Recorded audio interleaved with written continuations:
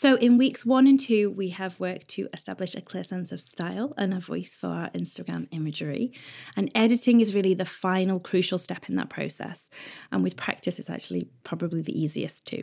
I always think any activity that you can do while lying down on the sofa or in bed is clearly a win, and this definitely falls under that category. So Instagram, if you think about it, has always been about that sort of edited, stylized look. I don't know how many of you, like me, downloaded the app in the very first place way back when for those vintage, I'm putting that in inverted commas, vintage filter presets. Do you remember the yellowy kind of filters, the Polaroid borders? We were so into that back then. Gradually, all of these trends in Instagram editing have evolved. But for grid posts in particular, there is still that expectation of post-processing and a sense of finesse. On stories, it can be straight from the camera and that's more acceptable. But over on the main feed, which is where you will grow most of your following, unedited images can have a tendency to feel a bit unfinished or incomplete. As well as that, of course, editing gives us the opportunity to fix any problems with a photo and to make it more fully our own. And I think post-production can be a really fun way for us to just extend our creativity, really refine that visual style that we're trying to nail and recreate the image that's in our head. So in this way, editing tools, especially preset filters, give us this power to create mood, maybe feeling in an image that might not have been possible with the original real life scene. So the colors, the tones, the brightness, everything you're selecting in that post-production process can help to enhance the story that you're trying to tell. So if you think back to your mood board and your keywords from week 1, you might be able to get a sense of how you could translate these into an editing style. Like, do you want your photos to be warm and inviting and familiar and comfortable and homey? Or would it be more on brand for you to be cool and clean, a bit more aspirational with snowy white backgrounds and minimalism? And do you want the moody, serious tone that can sometimes come with dark shadows and maybe just a glimmer of light? Or are you looking for something that's more calm and cheerful and full of daylight? Do you want your compositions to be faded and kind of dreamlike, or do you want them to be very full colour and realistic? Styles like this can naturally change and evolve, so I'm not trying to get you to pin anything down in stone right here, but I think it's helpful to start thinking about these things as we move along and give yourself that chance to play and create. Consistent editing is going to allow your pictures to begin to come together with this really unified visual voice, and if you've not had a very specific style in mind until now, you're going to see a real difference. So I don't recommend using Instagram's native tools, the tools in the app, for image editing. Just because there are so many more sophisticated apps out there that are going to give you more creative control, give you more options. And also, if you edit your pictures before you get into Instagram, it means you're able to plan your gallery, you know what you're working with ahead of time. Obviously, there are a huge number of apps on the market now. So for this lesson, I'm just going to round up my favourites, my kind of most recommended, the ones I've seen other people have the most success with. And obviously you don't need them all. You're really just trying to find one main editing app that works for you, that you want to get really familiar with. My personal favourite is VSCO, VSCO sometimes called. And through the rest of these lessons, especially if you're watching any of the editing tutorials, that's what I tend to use. But all of these apps have very similar capabilities. So let's talk about VSCO first. It's a free app, but like most of these, it has additional optional in-app purchases. So you can buy packages of presets, which are kind of just like filters. You can possibly buy a couple of additional tools. It's been a while since I first downloaded it, so I'm trying to go from memory here. I think likely if you want to get a good range in there, you're probably looking at spending about £10 over time as you add different things that you need. And it's available for iPhone and for Android. VSCO, I think, is especially good for kind of darker, more moody, shadowy types of photography, although it does have a really wide range catering to lots of different styles. They started out before the app as presets for Lightroom, and they were film emulation. So that's really where their roots are. They are about trying to capture the different textures, feels, and colour cast that you would have got from analog film. And they translate that into the app and were really one of the first ones to be doing this kind of preset range. They do have an annual membership option, which gives you full access to everything in the app and also allows you to add the presets and use their tools on video clips too, which I really like. So that's probably my favourite. The next one worth mentioning is called A Colour Story, which again is free with those in-app purchase options. I think you're probably looking at spending around £15 on this one, possibly a little bit more than VSCO, but it just depends on what you need. And of course, it's available for iPhone and Android. It's made by the duo behind A Beautiful Mess, if you're familiar with that blog. And I have to say, it's probably the most user-friendly of all the apps that I'm recommending. And it does have a really, really lovely interface. It's a kind of a joy to log into and use. And they have some more kind of creative, fun, less serious photographer type tools and more just things to play with in there, which can be really nice if you're looking for that. I tend to recommend this one more for colourful, light, bright photography style. So if you're more of a colourful person, you may well prefer a Colour Story to VSCO. If you're more kind of dark and moody, opposite way around. There's Adobe Lightroom app, which is free, available for iPhone and Android. I think they also have some in-app purchases. What they try to do is bring over the most popular features from Lightroom and bring them into the app, but it is not the same as Lightroom. If you're familiar with using that on your desktop, it's a very different experience. Doesn't have the same power, doesn't have the same controls, but does have a lot of what you would expect from a mobile phone app. What I really like about this in particular is if you do use Lightroom regularly and you maybe have your own presets or presets you've bought in there, you can share them between that desktop version and the app. So it can be a really nice way to get seamless style of editing between the two. And it also handles raw images. So if you're shooting raw on your phone or straight from your DSLR, you can do those on your phone in the Lightroom app. Enlight QuickShot, which is free with quite a few in-app purchases. It can toss up quite quickly and become quite expensive, but they are really clever.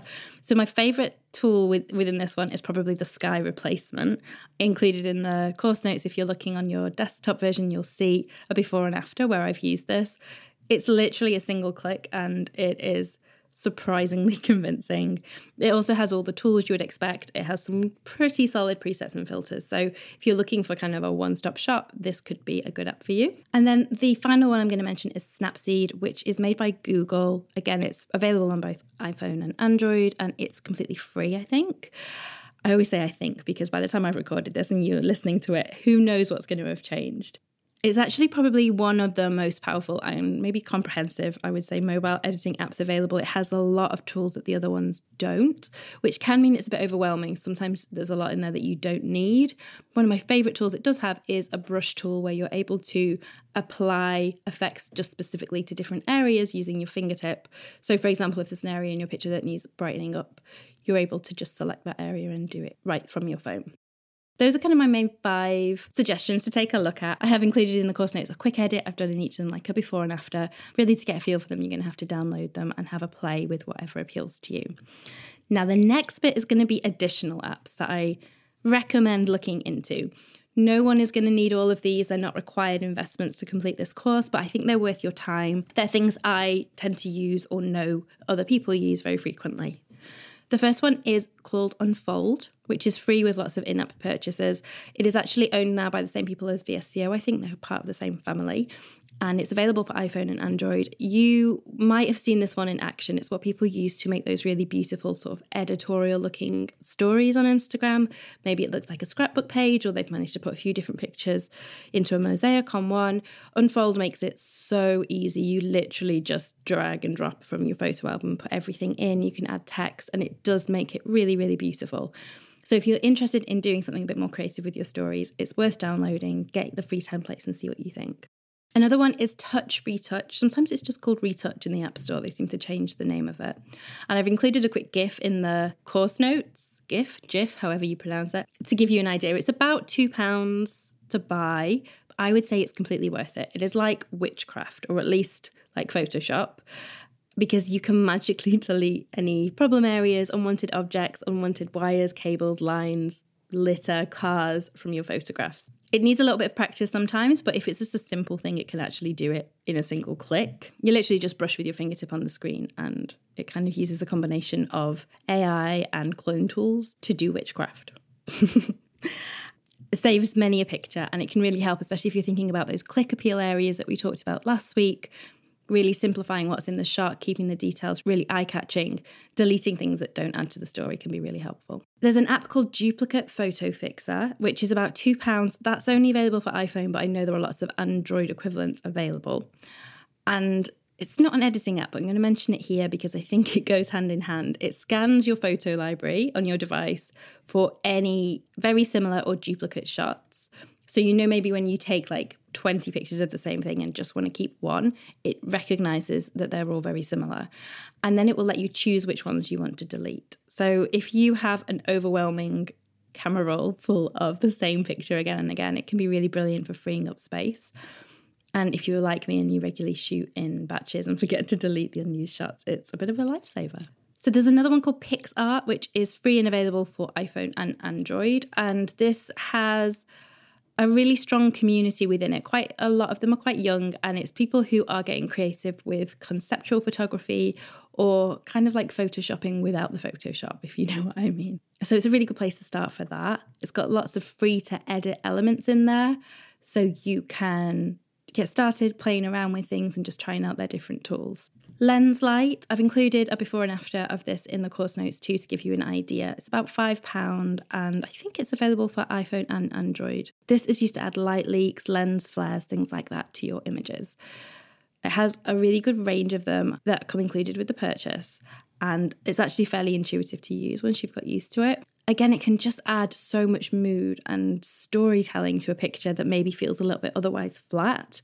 One of my favourite tricks is if I have an overexposed, say, window in the background of a picture because I've had to expose for what's inside, adding light flares coming in through that window to kind of cast a glow takes it from being a problem in the picture to actually being an asset in the photograph. So there's some really nice things you can play around with in there too.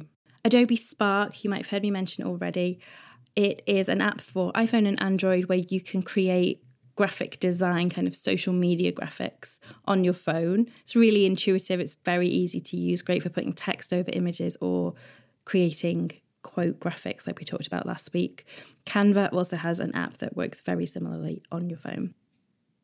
Pixaloop, which is the sister of the Enlight QuickShot app I recommended earlier, just takes your flat images and adds animation to them, which means they kind of turn into these sort of cinematograph style GIFs and videos that are really popular on Instagram. So think a snowy scene, but you were able to add moving falling snow over the top, or you're able to add clouds that actually blow past in the sky.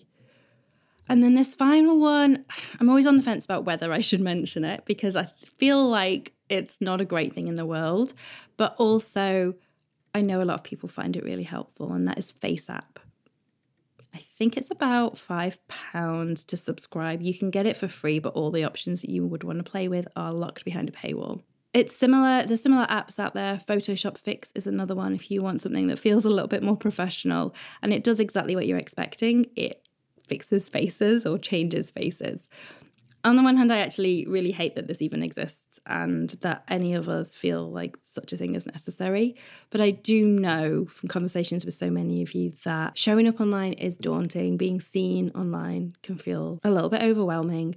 And actually, when you look at what the app does, it's nothing that a full face of well-applied makeup and decent lighting isn't already offering to anyone who has those things available. So I'm not sure it's doing any more harm than what we already have. If it helps you feel like you're able to be visible, if it makes you feel better about showing up online, then give it a try. I've included a before and after of my face in the course notes, which is a little bit scary, I think. Try not to look at it too much. And I've also included links to buy all of these things in their relative app stores.